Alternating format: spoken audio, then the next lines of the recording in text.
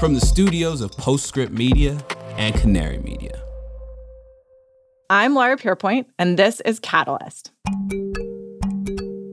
There is essentially unlimited capital right now that's trying to get into ESG. It's amazing. It's a wonderful thing to see. So much capital from all around the world is trying to pour into renewable energy. We just have to create the right risk profile, and it can really take off. But it's not easy to start an insurance company. It's not easy to write an insurance product. It's hard to do this stuff. What if insurance, yes, insurance, could be a powerful ally in decarbonizing the economy, really helping us to actually get to scale a little bit faster on deploying early commercial climate tech?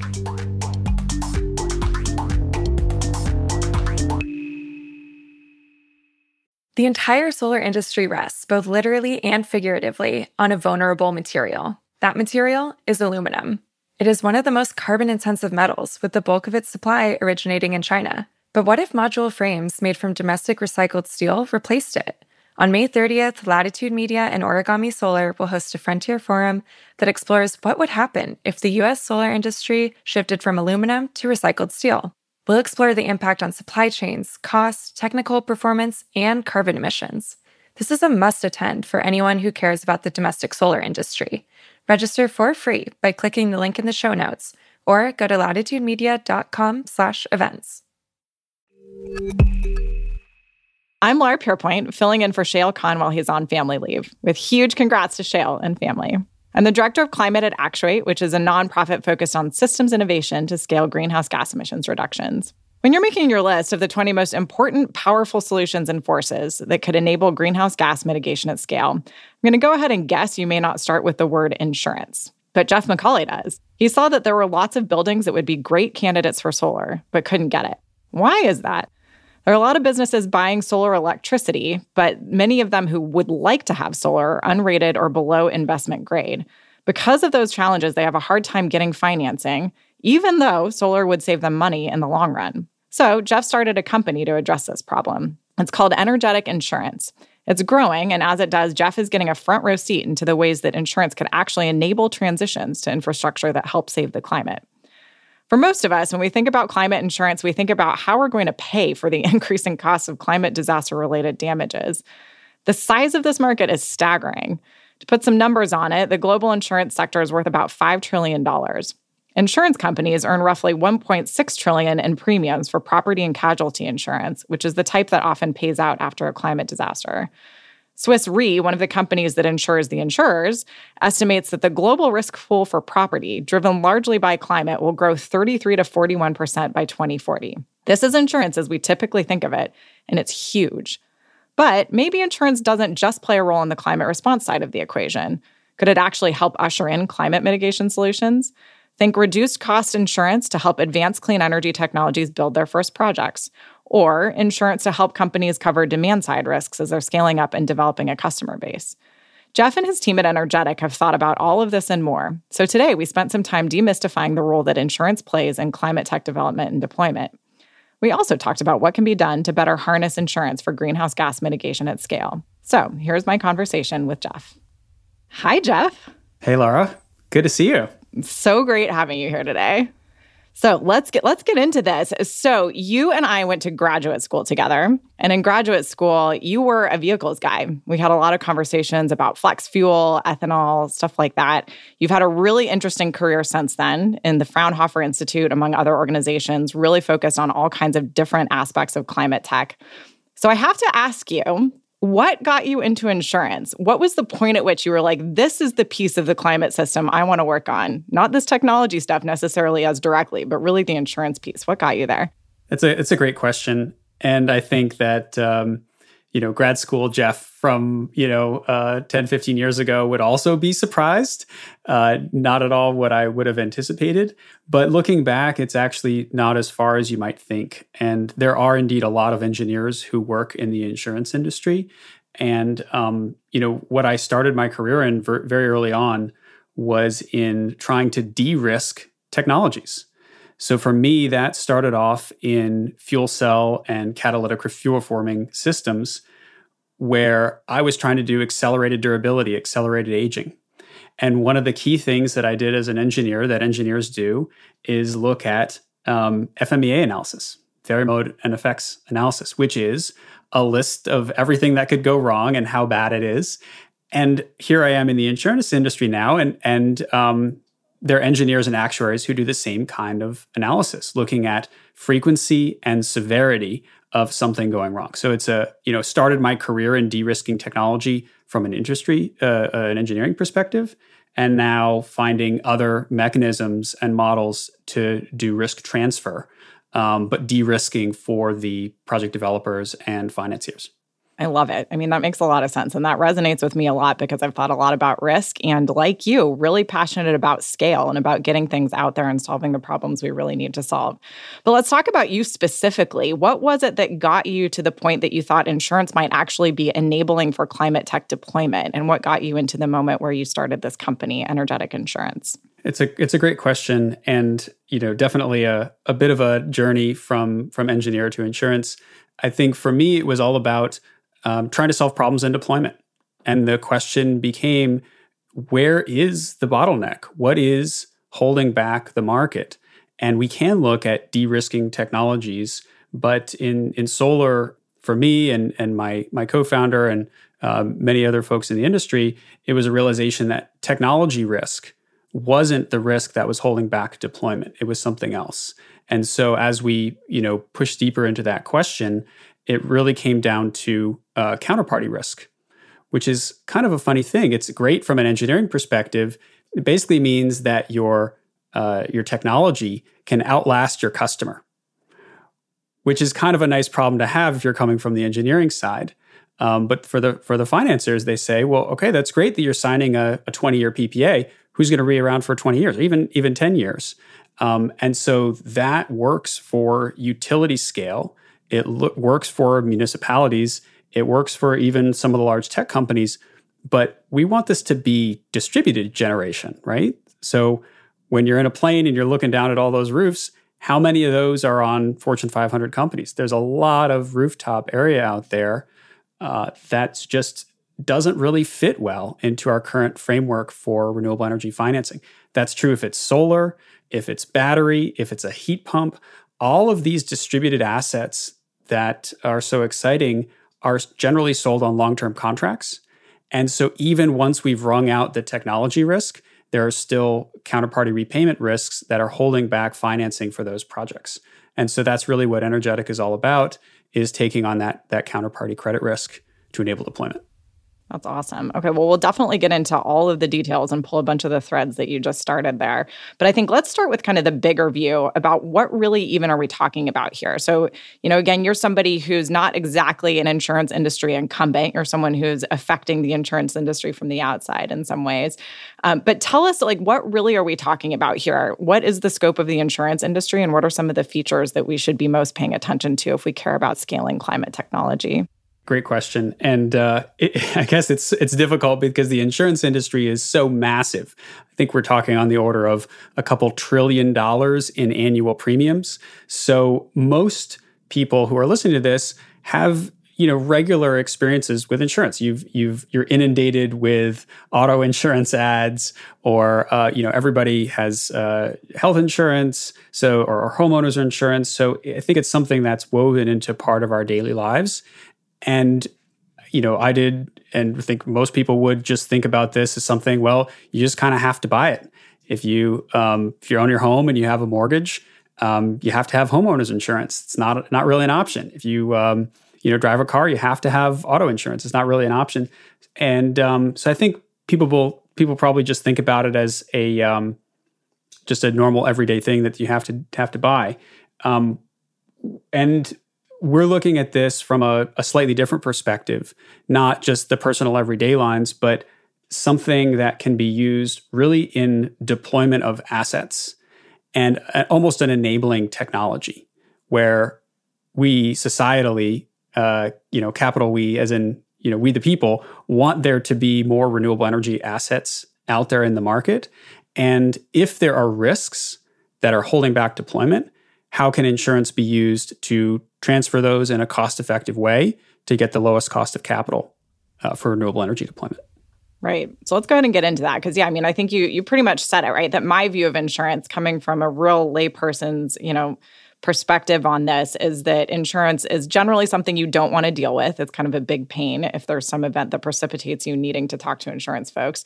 At the best, it's kind of a box check that you don't have to think about. But we're talking about something really different here. This is really insurance as a way to actually get us more of the climate technologies we think we need. And I think this is a really common pattern that you see with climate tech is that the risks appear at least to be higher, but in some cases, there are real benefits to be had by deploying some of these things. So maybe we can talk a little bit specifically about energetic insurance and about the specific problem that you guys identified in solar and how you went after that. Yeah, absolutely.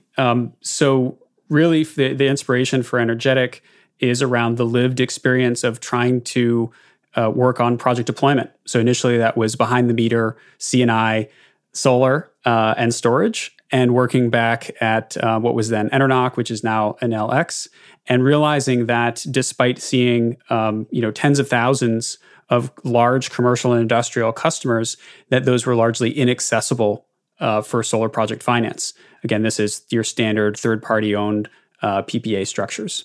And that's a lot of the market that is very difficult to access. And so seeing that insurance could play a role in enabling debt financing in particular to flow in at the project level. One of the key enabling insights for me is really seeing the LCOE calculations for renewable energy, which is levelized cost of electricity. One of the biggest levers is actually the cost of capital. And so there are, you can get various sources of capital for projects, but it's not just accessibility, it's what that cost is.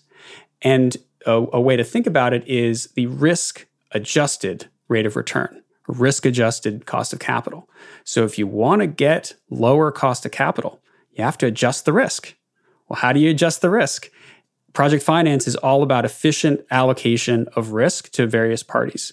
If you can get, the off-taker takes some, the developer, the project takes some, the bank takes some. If you can shift risks that are not efficiently allocated to an insurance balance sheet, that may allow the total cost of capital to fall for the project. And that directly impacts LCOE, that expands the market, that potentially lowers costs, potentially accelerates for everybody. And so seeing that magical piece come together was really inspiring and started a long journey. We were ultimately able to secure backing from one of the largest reinsurers in the world, and here we are 5 years later and able to grow in these markets, which is really exciting. So let's get specific about this because we're talking about solar on rooftops, largely for businesses. Is that right? Yeah, initially. What are the particular risks that you are transferring? What was the problem before? Why weren't they efficiently allocated? And what is it that your company is doing that changes that? Yeah, it's a great question. So when we think about solar, it's a very simple case. You've got a number of risks in terms of that project. So one would be something like, is the sun shining? Weather risk. We can then translate that into hardware performance risk. Does the module perform? Are the photons converted into electrons? Most of those are generally very well understood. There are existing insurance products, or many project finance entities are comfortable bearing that risk. Then we get to the question of the counterparty.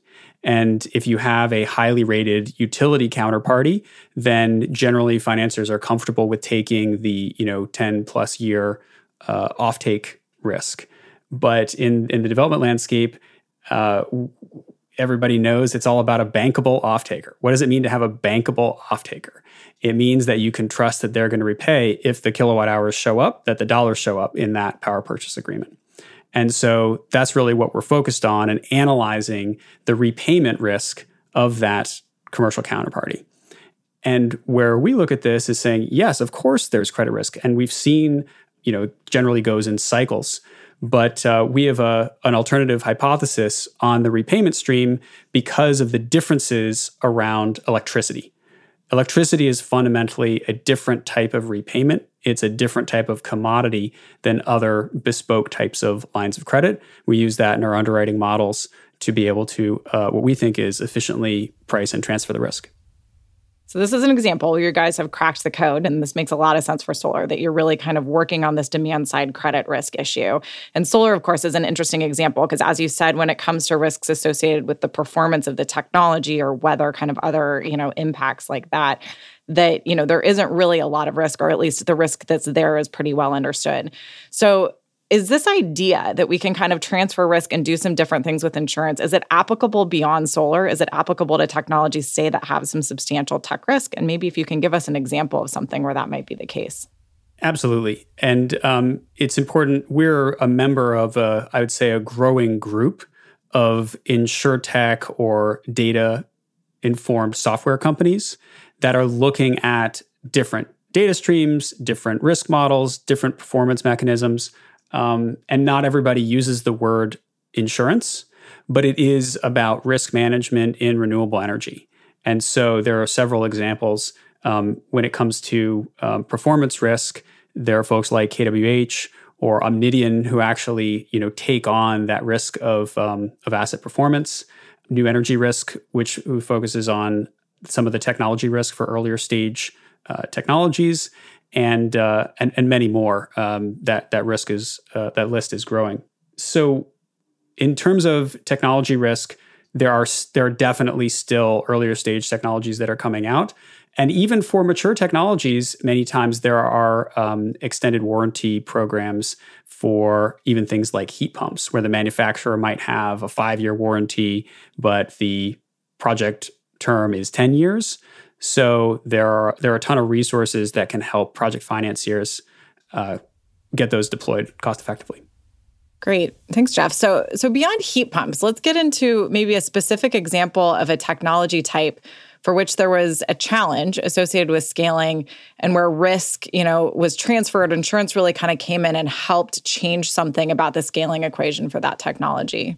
It's a great question. And it's too soon to declare victory, for sure. But we see these all the time, and there are many other companies like Energetic that are working on trying to understand some of these new cutting-edge risks.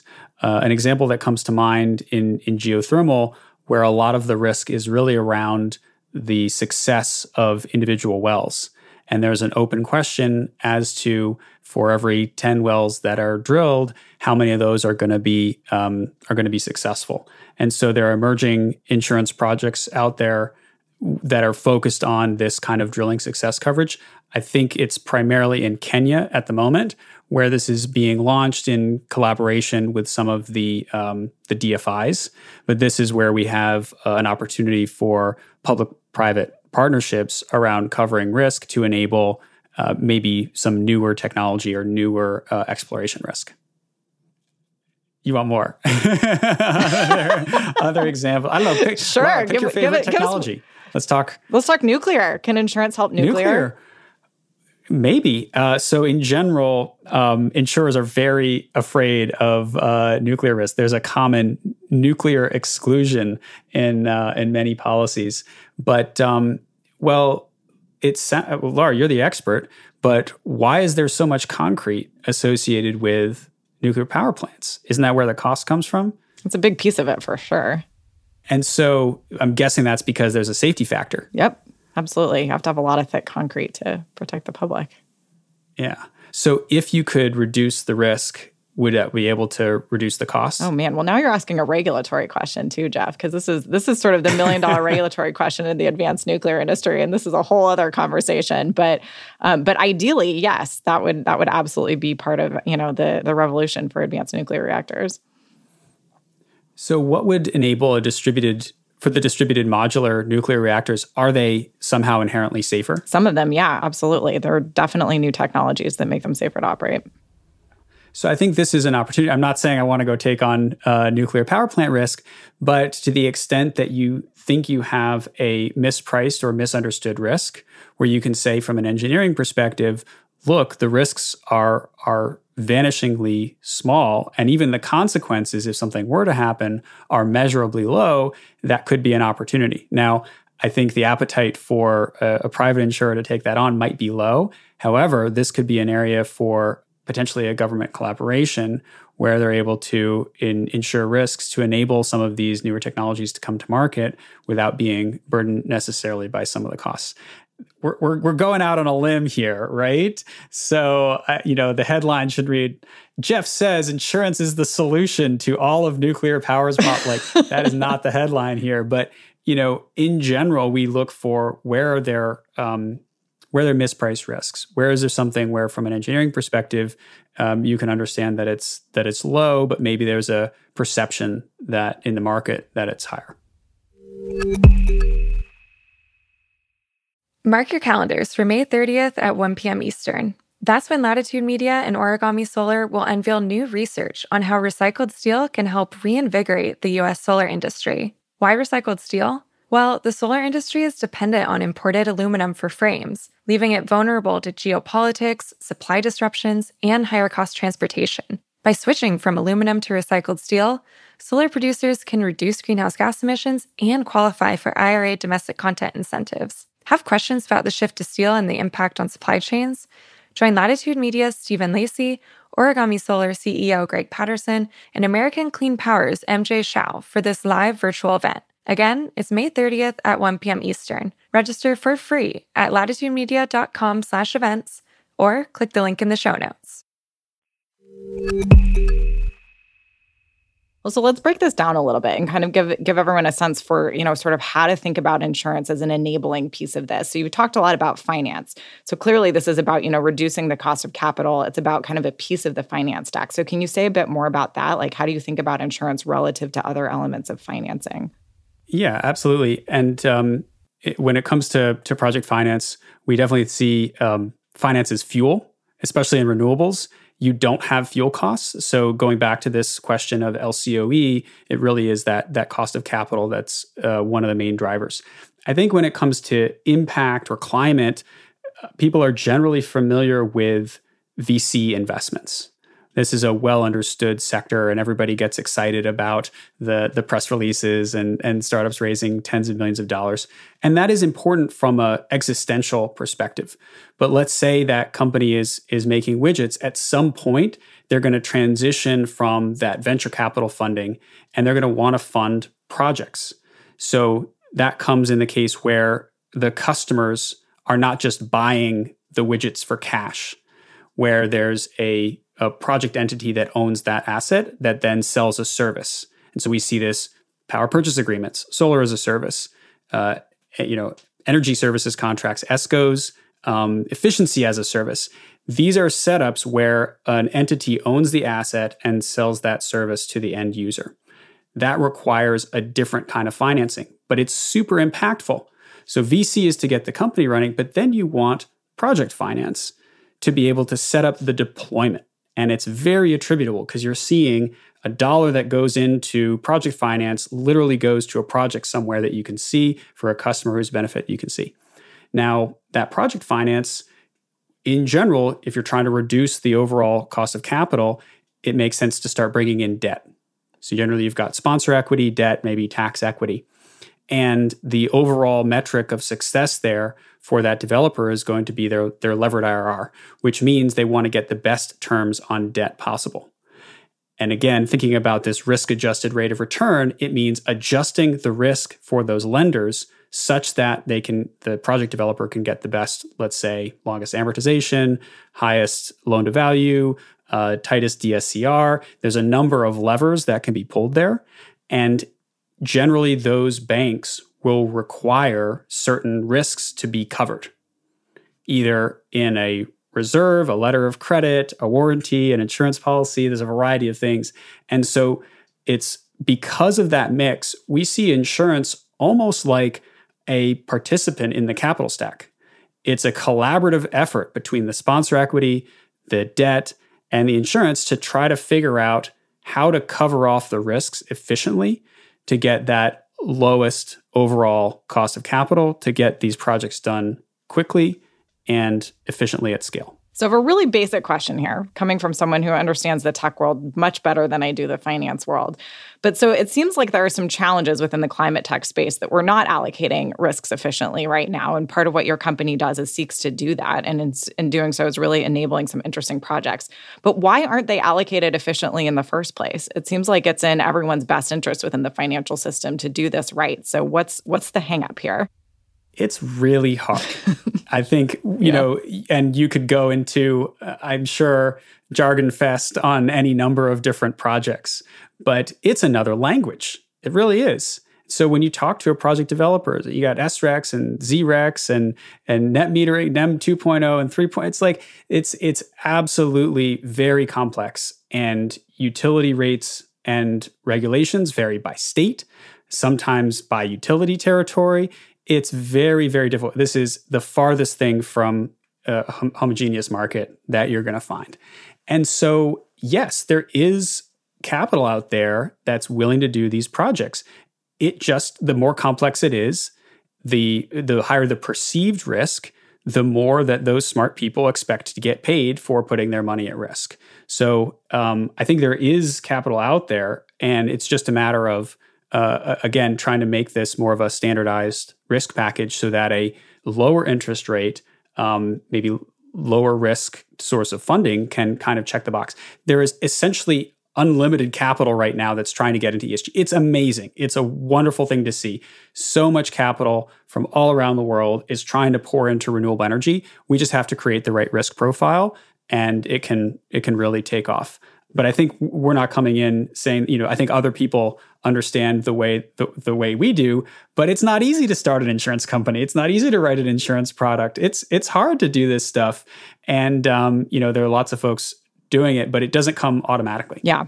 That makes a lot of sense. Okay, so what I'm hearing is that, you know, probably among other issues, two big ones. One, that insurance is really kind of a localized market, and there are a lot of, you know, different conditions that may lead to things looking a little bit different across the country. But also, this is kind of one of those classic arenas where engineering meets finance. And so it's really, you know, you got to find the people who can really speak both languages really effectively to do this well. So you mentioned that, you know, outside of solar and in some of these places where there's some tech risk, that there are some companies who are stepping in and trying to solve these problems. So can you give like an example of some kind of new technology, maybe a case where there's a little bit of performance risk, where you've seen some progress and there's been some financing going in places that it should, thanks to more efficient risk allocation around insurance? Yeah, absolutely. And I think this is one of the hardest parts, is the early stage tech risk. And in many cases, we see public, philanthropic, or even state governments, federal governments that are stepping in to try to alleviate these risks. Those generally happen with loan loss reserve or pilot programs, and those demonstration projects are often used to try to wring out some of those technology risks. Because even for insurers, there needs to be a certain level of scale in order to see, okay, this is worth it. But there are, I mean, I think there's a lot of active insurers and reinsurers that play a role here. In particular, you know, Munich Re is very much a technology underwriter. AXA, and as I mentioned before, New Energy Risk. Also on larger scale projects, I think Bloom Fuel Cells is a key example where that's been really a success story. I don't know that we would necessarily call that new technology anymore, but still, it's been a huge help to get them started. Yeah, I mean, that makes a lot of sense. This is kind of a classic issue we see over and over in the climate tech space, is this chicken or egg problem of, you know, you can get low-cost financing, you can get great contracts if only you have a track record, but then you also can't build that track record unless you're able to build some projects. So let's say a bit more about what you just mentioned, that this may not be just about insurance, but that there are ways that you can kind of combine some approaches to insurance, maybe with government or philanthropic funding. How would that look? Yeah, well, there are some risks that are important for society, but are hard to price or hard to write from private sector. And so we see this as oftentimes the role of government. So I guess key examples, there's USDA loan guarantees, SBA, Small Business Administration, loan guarantees that enable financing in other sectors. USDA in particular has been used in solar project finance. And then outside of renewable energy, People may be familiar with National Flood Insurance Program. In California, there's a state earthquake fund. So there are lots of cases where state or federal government funds step in on risks that are hard to insure. And we see an opportunity, especially internationally, with development finance institutions, DFIs, development banks, to share in risks associated with project finance and really work together to make both public and private sources of capital work efficiently together to help scale renewable energy. I mean, this is sounding really cool to me. I think, it certainly makes a lot of sense that the government might step in and sort of provide backstop, insurance in certain cases like this, particularly to deploy new renewable energy. But is that something that's really being done? I think about like the Loan Programs Office and all the really cool things that particularly right now they're doing for finance of climate tech. But is there anyone or any organization that's really pushing for the government to support insurance directly as a piece of enabling, technology in some ways to get more climate tech out there? LPO is probably the best example. And obviously, Jigar is a great spokesperson and leader for the organization. So I couldn't say it any better than he could. But even LPO needs risks covered. And there's a very extensive due diligence process to go through to make sure that those risks are covered off effectively. And I know that there are multiple other offices within the government that are looking at these kinds of efforts, both at the federal and the state level.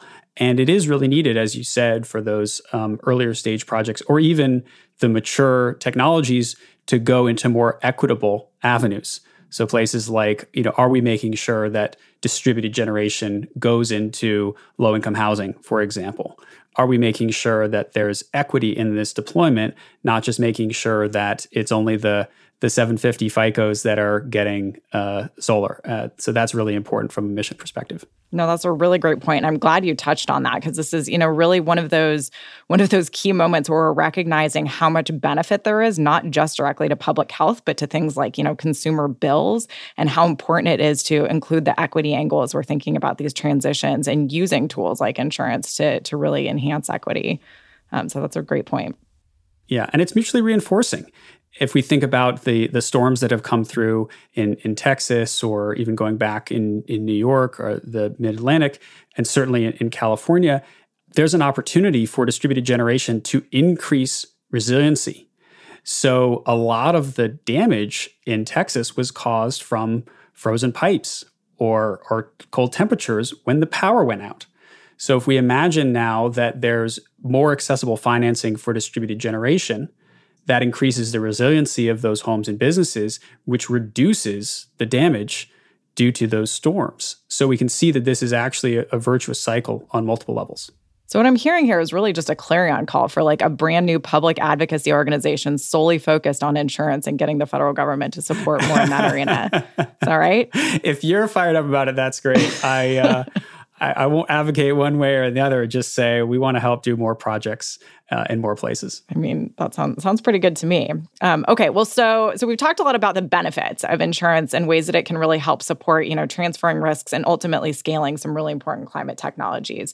But what are the challenges here? I mean, is really insurance kind of the answer to all of our problems? I think probably not. But so tell us about some of the challenges with leveraging insurance as a way to kind of shift risks and get more deployment. Yeah, well, we mentioned a couple before for sure, and one is complexity. One, in the underlying projects, these are different technologies, different regulatory environments, different incentive streams, whether it's RECs or LCFS or 45Q or pick your favorite alphanumeric acronym. These are complex markets. And even as we introduce new incentive schemes, there's uncertainty in the value of those incentives over time. Even carbon credits. Great, there's a value on carbon. Okay, how do I price that forward strip of carbon credit out 5-10 years in the voluntary market? So there's lots of risk management opportunities, even as we're getting more and more nuance. So complexity, uncertainty into the future, and just the regulatory hurdles. There are plenty already for project finance. Those are there for good reason. There's also regulatory hurdles in the insurance markets, also there for very good reasons. But it just means that a lot of this happens maybe slower than we'd like to. But these are really enormous organizations, enormous balance sheets. And so once we get those structures in place, the idea is it can be scalable and grow at the speed of private sector deployment. Can you say a little bit more about those regulatory hurdles? Is it hurdles in terms of, the ability to start an insurance company, or are there still really major hurdles even once you're like up and operating to actually get the projects out the door? I'd say probably on the initial licensing, we've been able to get there fairly efficiently, but licensing for insurance is on a state basis. So every state requires a new license, some of them conflicting, which is always fun, even down to what you can name a company that sells insurance in each jurisdiction. Yeah. But, all things that we've been able to figure out, others have been able to figure out pretty easily. And again, the regulations are there for consumer protection. That's there for good reasons in many cases. Yeah. Okay, that's helpful. So let's talk a little bit about moral hazard, though, because this is something that comes up in the context of insurance, that sometimes if someone's insured, that might mean that they're willing to take bigger risks. So can you say a bit about that? Is that something that you're seeing in the context of what energetic insurance does? Or is this something that's, a problem that's maybe a little bit more overblown? These are broader industry challenges. You mentioned one, moral hazard. The other one is adverse selection, meaning the only people who seek coverage are the highest risk. And the other one, like you said, is that once insured, it allows the insured or the insured takes on riskier behavior than they might have otherwise. And these are big questions, I think, certainly outside the scope of energetic, but broader questions for the industry to deal with in terms of, especially when we think about climate change and we think of people living in the woodland-urban interface, or we think about people living in coastal cities. There's a big question to be had. Do we want insurance to be available to allow development in those regions? Or as a society, do we want insurance to be a market signal telling people not to live there? And so I think that's an open question. There are insurers sending the signal, for example, that they're not going to insure coal mines or coal power plants anymore. And so that is one way to move a market. I think there's an open question if you want insurers to be the ones sending that signal or not. Or on the other hand, do you want state or federal governments to force insurers to cover certain areas, or the federal government steps in to cover areas to allow those industries or those geographies to continue to flourish? I think that's a fascinating question, one that I'm not certainly in a position to answer, but it isn't necessarily about the insurance. It's about, as a society, what signals do we want? Where do we want to enable commerce and people to live? Yeah, but I'm curious to know too, if just getting specific, if you have any insights on how this might be playing out in the world of distributed energy, because I guess I could see that theoretically, if somebody has an insured product and they're putting solar on their rooftop, they might suddenly decide they'll use all the energy they possibly want to use, and that could put them in a different category with respect to credit risk. It's sort of, is that something that you see happening, or is that not really how people tend to act once they have a solar rooftop? There's definitely a rebound effect. I'm aware of that across multiple industries, whether it's miles driven in a more efficient car or thermostat control in a more efficient house. So I think that can exist broadly and is kind of independent of financial mechanism, and not something that keeps me up at night. I try to focus more on how to get people those heat pumps and that installation and that solar. And then there are plenty of other behavioral monitoring or reinforcement mechanisms to avoid rebound. But it's definitely a thing. Yeah. Okay. Helpful to know. So I think, we've talked a lot about insurance as, kind of an enabler of deployment. And I think that's what you and I are definitely most excited about. But we haven't touched very much yet on the topic of kind of insurance writ large within climate change, because I think what a lot of folks are thinking about right now is the rising cost of climate disasters and all of the things that we're going to need to cover. And you started alluding to this question around how do we send signals to people to kind of change their behavior in a way that supports climate adaptation. So I'm wondering if you can say a bit about what you're seeing in this sort of market? I mean, I think some of this affects you really directly, right? Because there are direct climate risks, even to climate technologies themselves. Like a great example is we've been talking about solar, and here in California, now we're getting a lot of days where, things are pretty smoky, and that's going to increase, and that reduces your solar output. So how are you thinking about the climate risks? Maybe we'll start with that, that directly affects the technologies you're working to deploy. Yeah, I think the main approach that we take is for enabling resiliency. So yes, there are going to be weather events, and how can we make sure that there's more efficient use of power or on-site resources to help people ride through those difficult events? And you're absolutely right. There are some concerning feedback loops if you went solar to deal with an outage and the outage is caused by fire, and so those are complications for sure, and things that need very specific local models.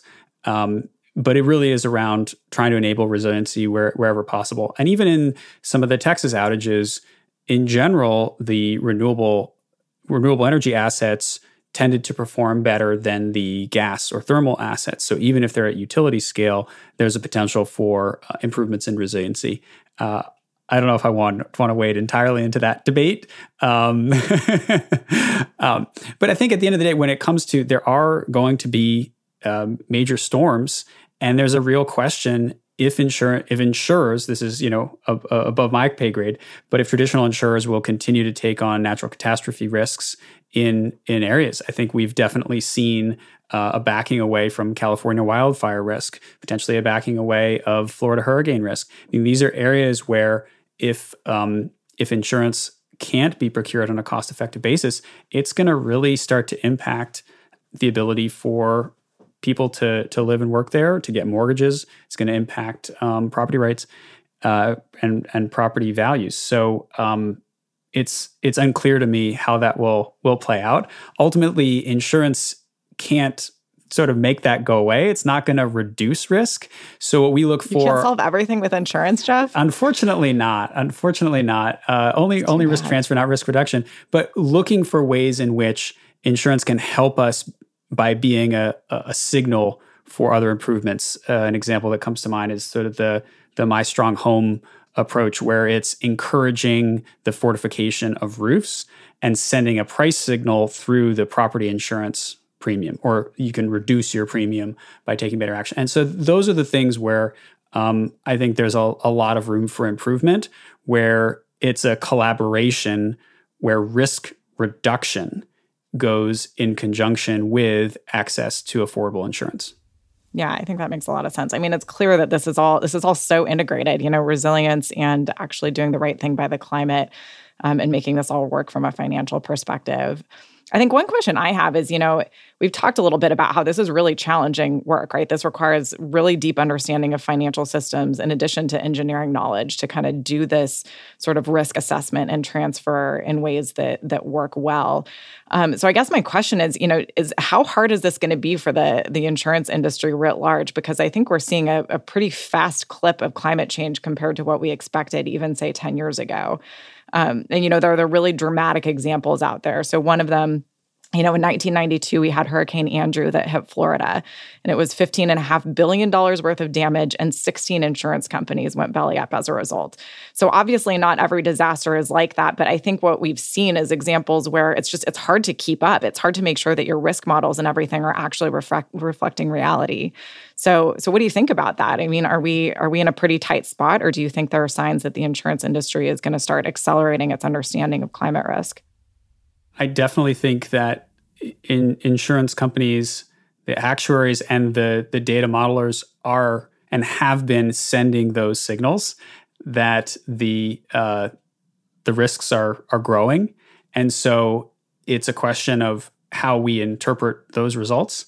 There will continue to be casualties. Insurers will go out of business. We saw that also in the forest fires in California. That doesn't mean insurance doesn't work. It means you need to be careful about who you buy from. So one, in general, most states have a fund that protects insureds in the event that the insurer goes out of business. So that's really important. That's part of the reason for the regulation, is so that people are protected there. But there are, this is a reason why you should be careful who you buy from, because not everybody is going to be there. There are some major insurance companies that have been around for hundreds of years because they take this seriously and they're very careful about risk selection. So I definitely think that the modeling is continuing to get better, and but there are real risks and they're not going away. And so we need to really pay attention to how that's changing in the future. And there are a number of companies out there that are improving using satellite data, using granular risk modeling, advanced mapping tools to better price these risks. But at the end of the day, there's still going to be hurricanes. We're not going to change that through insurance. Man, all right. Well, so I refuse to end this conversation on a dark note. So going back a little bit to this question again about insurance as kind of this hopeful way to help enable climate tech to scale. Let's talk about, what do you think is the next best sort of technology space in which insurance can really be valuable, in which there might be some real movement? It seems like you guys are working real hard on cracking the code on solar, but what's the next one out there that you would want to sink your teeth into? Yeah, we're really excited about energy efficiency. And it's something where it's not a new technology. And that's precisely why it's so exciting, is because there are these proven technologies out there that are somehow not being deployed because there are some risks holding back that deployment. And so what we do is we go in and we say, talk to project developers, talk to banks. We say, what risks are holding you back? And what do you hate about insurance? And that's how we start the conversation of where to improve, where to bring in new financing models to help grow the market and accelerate deployment. This is really a great note to end on, because, this brings us all the way back to graduate school, where, as I recall, we used to play a game called McKinsey Curve Bingo, where we would all sit there. And as we had speakers that would come to school and would come to talk to us about what was happening in the energy world, the McKinsey curve popped up again and again and again with so much efficiency, just there for the taking, economically available. And I think we've all been frustrated by our ability to tap that now, sitting here decades later. So really glad to hear that that's the next frontier for you, Jeff. Really appreciate you coming out today. Yeah, this has been a really fun conversation. And I know it's just the start. Hopefully this will engender many more conversations about insurance and how it can really help scale climate tech. Thanks, Laura. This was a blast. Really appreciate it. Jeff McCauley is the founder and president of Energetic Insurance. Catalyst is normally hosted by Shayle Kann. He'll be back after he returns from family leave. The show is a co-production of Postscript Media and Canary Media. Find me on LinkedIn and Canary and Postscript on Twitter. Tag us if you want to provide feedback on this episode or want to suggest future topics. You can find links for this episode's topics and guests in the show notes, or go to canarymedia.com. Our producers are Daniel Waldorf and Stephen Lacey. Music and mixing by Sean Marquand. I'm Laura Pierpoint, and this is Catalyst.